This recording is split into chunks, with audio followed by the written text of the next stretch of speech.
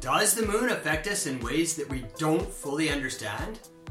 Are prisons more dangerous at the full moon? And are our hospital emergency rooms more full at the full moon? These observations have been largely dispelled as myths, but recently scientific research is showing a slightly different connection between humans and the moon. Hi, and welcome to the Les Perras podcast, episode number 371. Today I want to talk about the moon, or more specifically, about our connection to the moon, or the moon's connection to us. David Avery.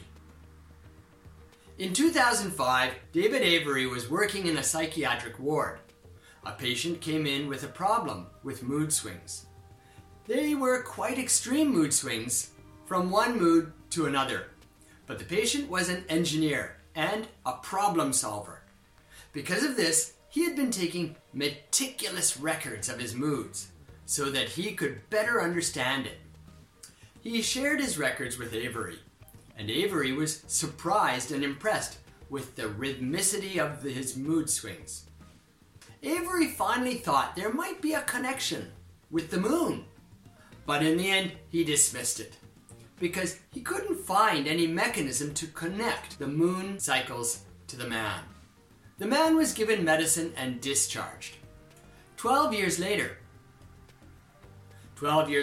a famous psychiatrist called Thomas Wehr wrote a paper about some patients with rapid cycling bipolar disorder. This is where people switch between depression and mania faster than normal. The surprising thing about all these patients was the crazy regularity of their episodes.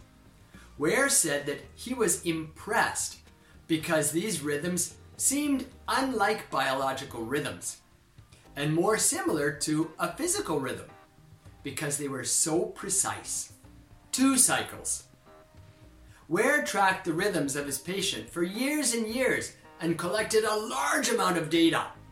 By looking at each individual patient's data, he was able to find a pattern.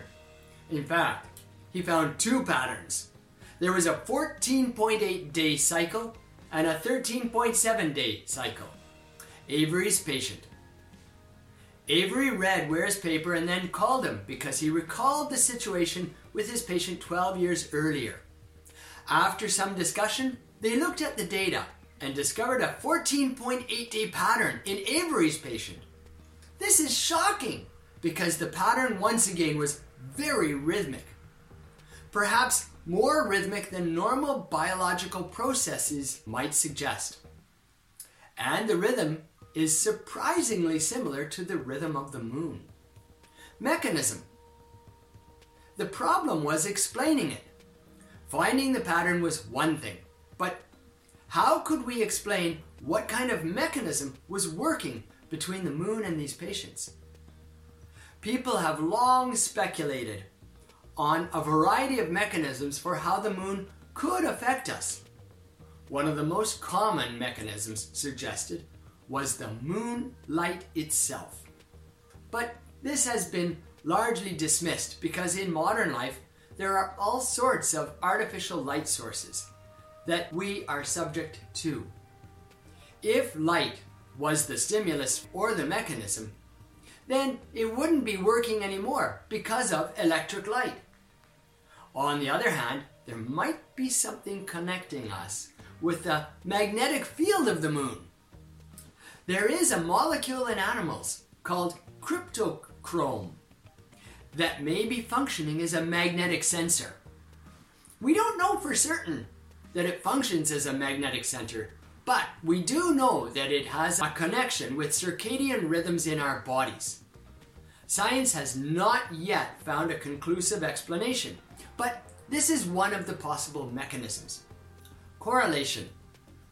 Whether the mechanism is found or not, the correlation has been found. There is a distinct correlation, and it seems higher than random chance. It's too early to say that the moon would affect all humans, but it's not too early to say that the moon may affect some humans. What does it mean?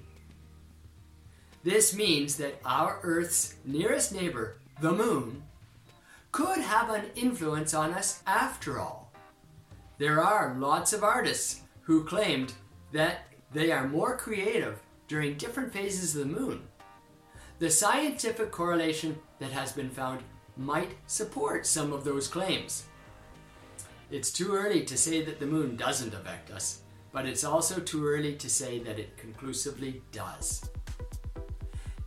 If you're interested in other myths, you can listen to my podcast on old wives' tales.